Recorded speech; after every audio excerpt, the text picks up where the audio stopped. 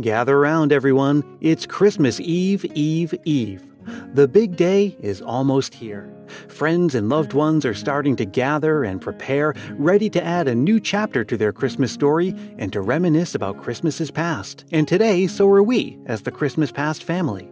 It's another episode all about you, about sharing your stories and memories, your traditions and love of our favorite holiday. I love these family gatherings of ours. I love hearing about all the different ways that Christmas can be special, about how this shared cultural experience of ours can be unique and personal in so many ways. When I was growing up as one of 5 siblings, on Christmas Eve, we'd pile into the Chevy Caprice Classic station wagon and drive across town to my grandparents' house, where all my aunts and uncles, my mom was one of 6, and cousins would pack into my grandparents' tiny little house with a cozy fire. We'd sing carols and eat and play and laugh. It's the kind of scene that plays out in countless houses and countless families. There was nothing remarkable about it, and yet it was remarkable in almost every way. A large family cozy gathering on Christmas Eve. Well, my grandparents aren't here anymore, and I'm not a kid anymore. That experience lives only as a memory now, but it's one of my fondest. I think Marv in England can relate to what I'm talking about. A lovely memory of Christmas that I have was when I was really young. My grandma on my mother's side and granddad, they would put on an incredible buffet. There were cousins and uncles and aunties and then even second cousins and other relatives. It was amazing to think that there were so many members of the family all together in this little house. It was just a lovely memory of the whole family, this enormous family being together, laughing and enjoying each other's company. It's just one of the greatest memories that I have of Christmas. Hey, Marv is the host of Pods Like Us, a podcast about podcasts. Check the show notes for a link.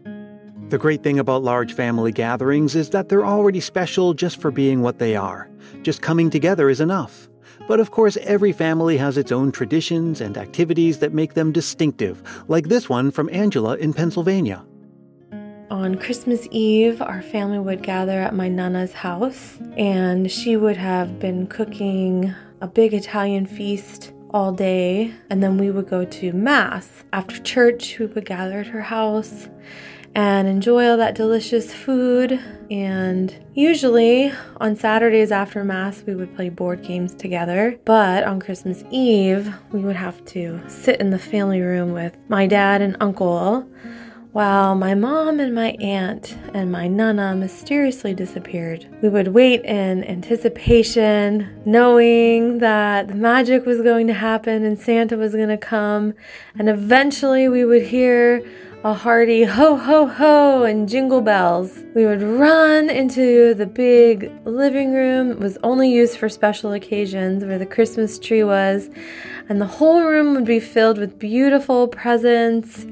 The fireplace would be mussed up just a bit to show that Santa Claus had been there. And we would open all of our wonderful gifts. We always received the best gifts at Nana's house, and have Bing Crosby on the record player. And my sister and I still hold the magic and the true spirit of Christmas in our hearts. I don't know how they kept the kids out of the room while they did the setup. That would have been impossible for my family. Well, large family gatherings are great, but that doesn't mean small ones are not. Seems like every day has been a small Christmas family gathering all season long here at Christmas Past headquarters. I'll tell you all about it in an upcoming episode. But for now, let's let Gerald in Michigan tell us about his. Greetings, Christmas Past podcast family. This is Gerald from Marshall, Michigan. I want to share with you guys a very simple tradition that we have here in our family. I am from Philadelphia originally, and I moved to Michigan in the late 90s. And since then, I've met my husband, we've gotten married and adopted our son, and we started our own family traditions. And what makes it really special for me is seeing the comfort that comes out of this time of year. Leading up to the big event, we are decorating the house, and the house is always smelling like cookies and cakes and pies, and it's just a wonderful, wonderful celebration of the season. But what makes it really, really unique and special for us is after we've done all the baking and we've decorated the house, it's those quiet moments when we come together as a family, cuddled up on the couch with our dog right next to us and the fireplace going. And I could not ask for anything more wonderful than that calming, quiet time that we get to spend together as a family. So wishing you all a very, very Merry Christmas and a Happy New Year, and blessings to you all. Is snuggling on the sofa a Christmas tradition? Well, I say it is. Snuggling is the best, but I say Christmas snuggling is the best, especially if you're wearing your Christmas pajamas. Now, I mentioned before that I grew up as one of 5 kids. Every year, my mom put out a homemade advent calendar. For each day of the countdown, there was a common Christmas item like an angel, a candle, or a snowman that my mom had made out of felt. They were stuck onto a calendar grid, and above the grid was a large felt Christmas tree. Every day, we'd move one item from the grid onto the tree. We'd take turns being the one to do the honors. It's one of my favorite and most vivid childhood Christmas memories. And advent calendars also hold a special place for Lori in San Francisco. Our Christmas tradition has become one of my sort of creative ideas is Advent calendars, Christmas countdown calendars. So far we have 5, and I'm afraid counting given my imagination. I've loved creating specific calendars, one for Charles Dickens' A Christmas Carol, another for a very favorite sassy author of ours who recounts a Christmas story working in Santaland. And we also have, of course, the Christmas story. And we have a couple of others which really focus on our reasons to be thankful and grateful as we hang little tiny paper ornaments up on a special tree. And my daughter is now a young adult, and she has reluctantly agreed every year when we begin, and she'll choose to read what she wants to. Usually Dickens wins. But I think as the days go on and we get closer to Christmas, we all feel a sense of delight every time we check in with each little calendar and each story. I hope everyone else is enjoying their Christmas countdowns, and hopefully we'll all have a wonderful season and a terrific new year. Have you ever spent Christmas away from your normal traditions? I have. My wife and I spent Christmas in the Bahamas about 15 years ago. We rode horses on the beach on Christmas morning. You know, oftentimes a Christmas outside of your norm presents new opportunities to connect with others and share the warmth and spirit of the season in unexpected ways. That's what happened with Zach in South Dakota one year. One of my favorite Christmas memories actually took place during my first semester of college. I didn't really have any Christmas plans that year, and for a variety of circumstances, not on talking terms with my family. My college roommate Jake asked me a few weeks before the term ended what I was doing for Christmas, and I explained my predicament. Immediately, he invited me to come home to his family's farm for Christmas, and was so sure that his parents would say yes to the invitation. They did say yes, which was such a kind gesture. We take our final exams and we pack up and we head down to his house. And as soon as I got there, I felt so welcomed. The house was so warm and inviting with all of the different Christmas decorations. But the absolute most shocking but equally wonderful part of all of this to me was that on Christmas morning, there was a bundle of wrapped gifts sitting under the tree with my name on them, including a stocking full of candy and lottery tickets, all from these people that I barely knew or spent much time with. The time, the money, and the thought that went into those gifts and my stay is something that I will never forget about the Christmas of 2012. I will always be thankful to Jake and his family for showing me a bit of Christmas kindness. Well, what about the inverse? When the family is together and the routine is routine, but Christmas is out of reach. Like if everyone's working on Christmas. It's common in a lot of families, like with Barbara in Belgium. My family owns a small restaurant in rural Germany, and my parents never really took a vacation, also not on Christmas. The restaurant normally stayed open on holidays like Easter and Christmas. Many families wanted to celebrate this special day, but without the hassle of spending hours and hours in the kitchen. That meant for our family, Christmas was just a usual business day, even busier than otherwise. But since most people don't want to work at Christmas, my parents always had difficulties finding staff for the holidays. I still remember one Christmas Eve when I was about 10 years old, and my dad was still standing in the kitchen even after midnight. This is where the rest of my family, my aunt, uncle, and grandma, they always supported my parents to help out at the restaurant on Christmas Day. That means that they themselves didn't have a quiet and cozy Christmas, but at least we could all be one family and enjoy the last late hours of December 25th after all the clients left the restaurant with their own little Christmas celebration. My grandma was especially keen on holding these small Christmas sessions, even after we were all very tired. She loved the holidays and was always kind of the bearer of the Christmas spirit in our family. But then last year, we had a very different Christmas because of COVID-19. The restaurant had to remain closed throughout most of 2020, and also on Christmas, we could not celebrate as one family altogether. Even though my parents got to spend the first Christmas as a free day of work in over 30 years, they actually rather wished that they could hustle in the kitchen and rush from table to table, but with all of us around, of course. As for me, being 27 years now and living in Belgium, it was my first ever Christmas that I did not spend with my family in Germany, also not working. And even though I always wished I could have a normal Christmas without having to work, I look back with happiness on all the Christmases in the past where we worked in the restaurant together as a family. You know, another big part of my childhood Christmases involves the First United Methodist Church in Stoughton, Massachusetts. My grandmother went to it and she was very active there. And I remember attending holiday craft fairs, pageants, and other community events. There was a large event room with a stage and a basketball hoop. And to this day, I can't smell floor wax without being brought back instantly to that place. And I'll always remember the Christmas music I heard on the organ and the choir for the Christmas pageants.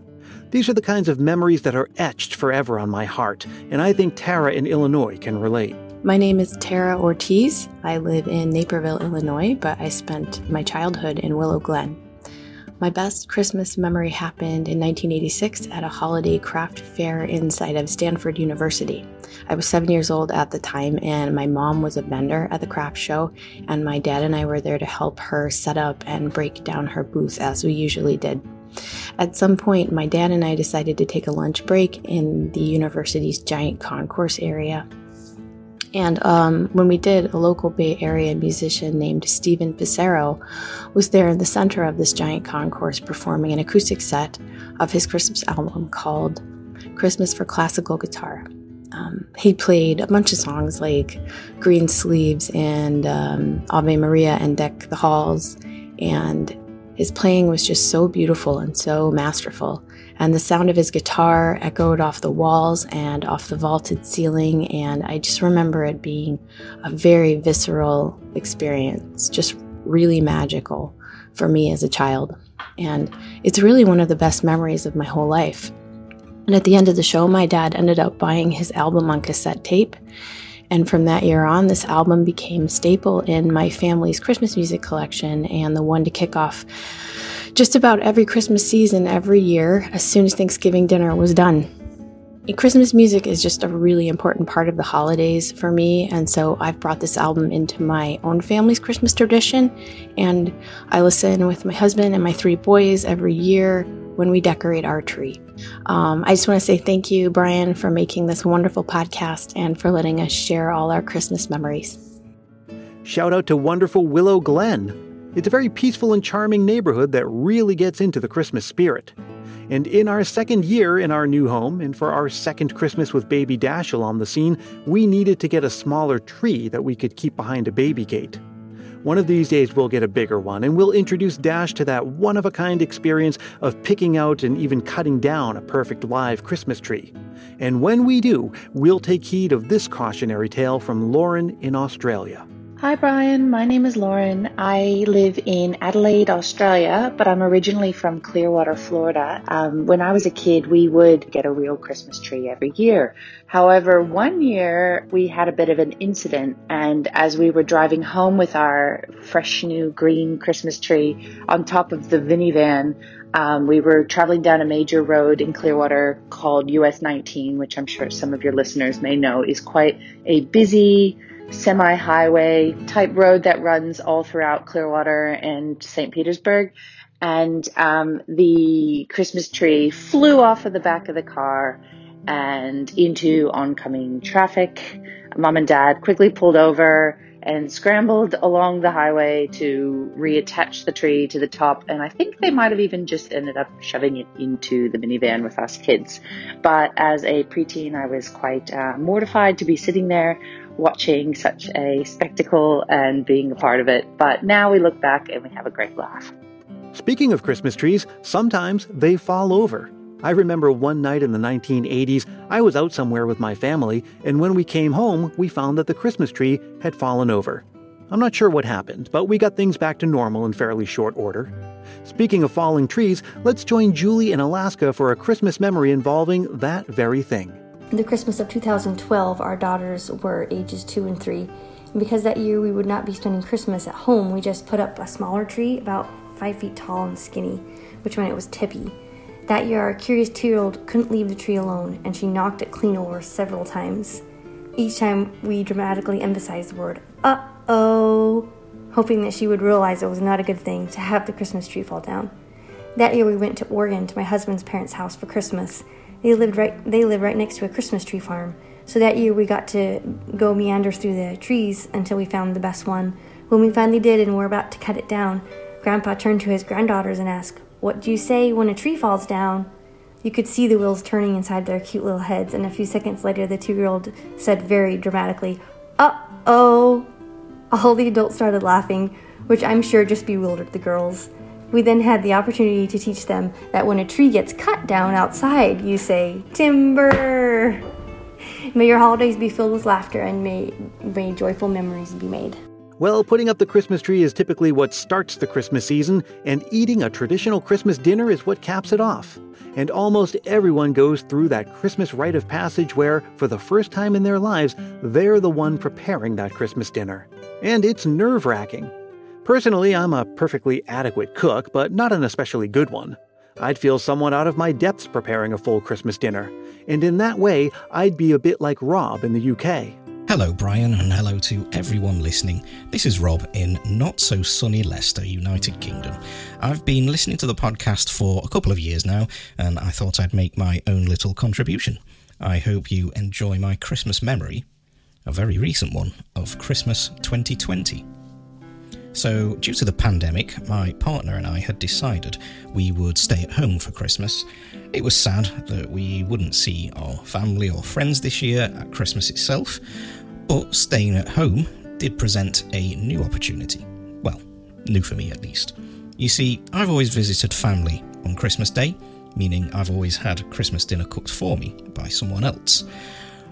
But staying at home in 2020 gave me the perfect chance to get in the kitchen and have a go at it. The traditional British Christmas dinner, which is not too dissimilar from the American Thanksgiving dinner, consists of a large turkey, various stuffings, a huge assortment of vegetables, gravy, and, of course, pigs in blankets. It was incredibly exciting to be let loose creating our Christmas dinner.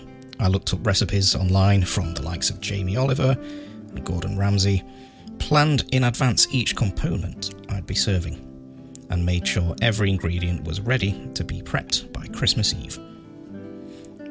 Well, I'm happy to say the dinner was delicious. Turkey seasoned with butter, parsley, lemon juice and garlic, the most succulent turkey I've ever eaten, though I say so myself. Brussels sprouts sautéed with sausage meat, sage, butter, onion and apple. We had potatoes roasted in goose fat, homemade stuffing, and a whole assortment of things that would take me all day to list in its entirety. We drank a toast, pulled Christmas crackers, laughed, and at the end lit the pudding on fire before eating it, as is customary. Overall, Christmas 2020 was a great day for me, my girlfriend Natalie, and our little cat Jojo, in spite of the circumstances. We enjoyed relaxing at home, we enjoyed the food, although my girlfriend did say the turkey tasted too lemony. I vehemently disagreed. Well, everyone, as it happens with every Christmas family gathering, someone's got to be the first to say goodnight and start the process of bringing things to a close. So let me say thank you to Marv, Angela, Gerald, Lori, Zach, Barbara, Tara, Lauren, Julie, and Rob for sharing their Christmas memories and spirit with the rest of us.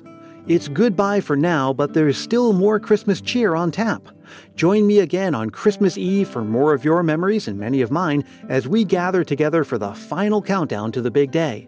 And of course, join me again on Christmas Day for our 6th annual Christmas Year in Review. Thank you for being here today. Make sure you're taking time for you in these final days of the season. And until next time, let me remind you that Christmas Past is produced in wonderful Willow Glen, California by yours truly, Brian Earl. Let's stay connected on social media. You can find me on Facebook, Twitter, and Instagram, and join our private Christmas Past Facebook group if you haven't yet. And hey, if you're really feeling the Christmas spirit, why not help more people discover this show? It's as easy as telling a friend about it or leaving a review on Apple Podcasts. If you do leave a review, I'll send you a Christmas Past sticker, and a handwritten Christmas card is my way of saying thanks. Reach out for details. You can write me at christmaspastpodcast@gmail.com. And until we meet again, may your days be merry and bright.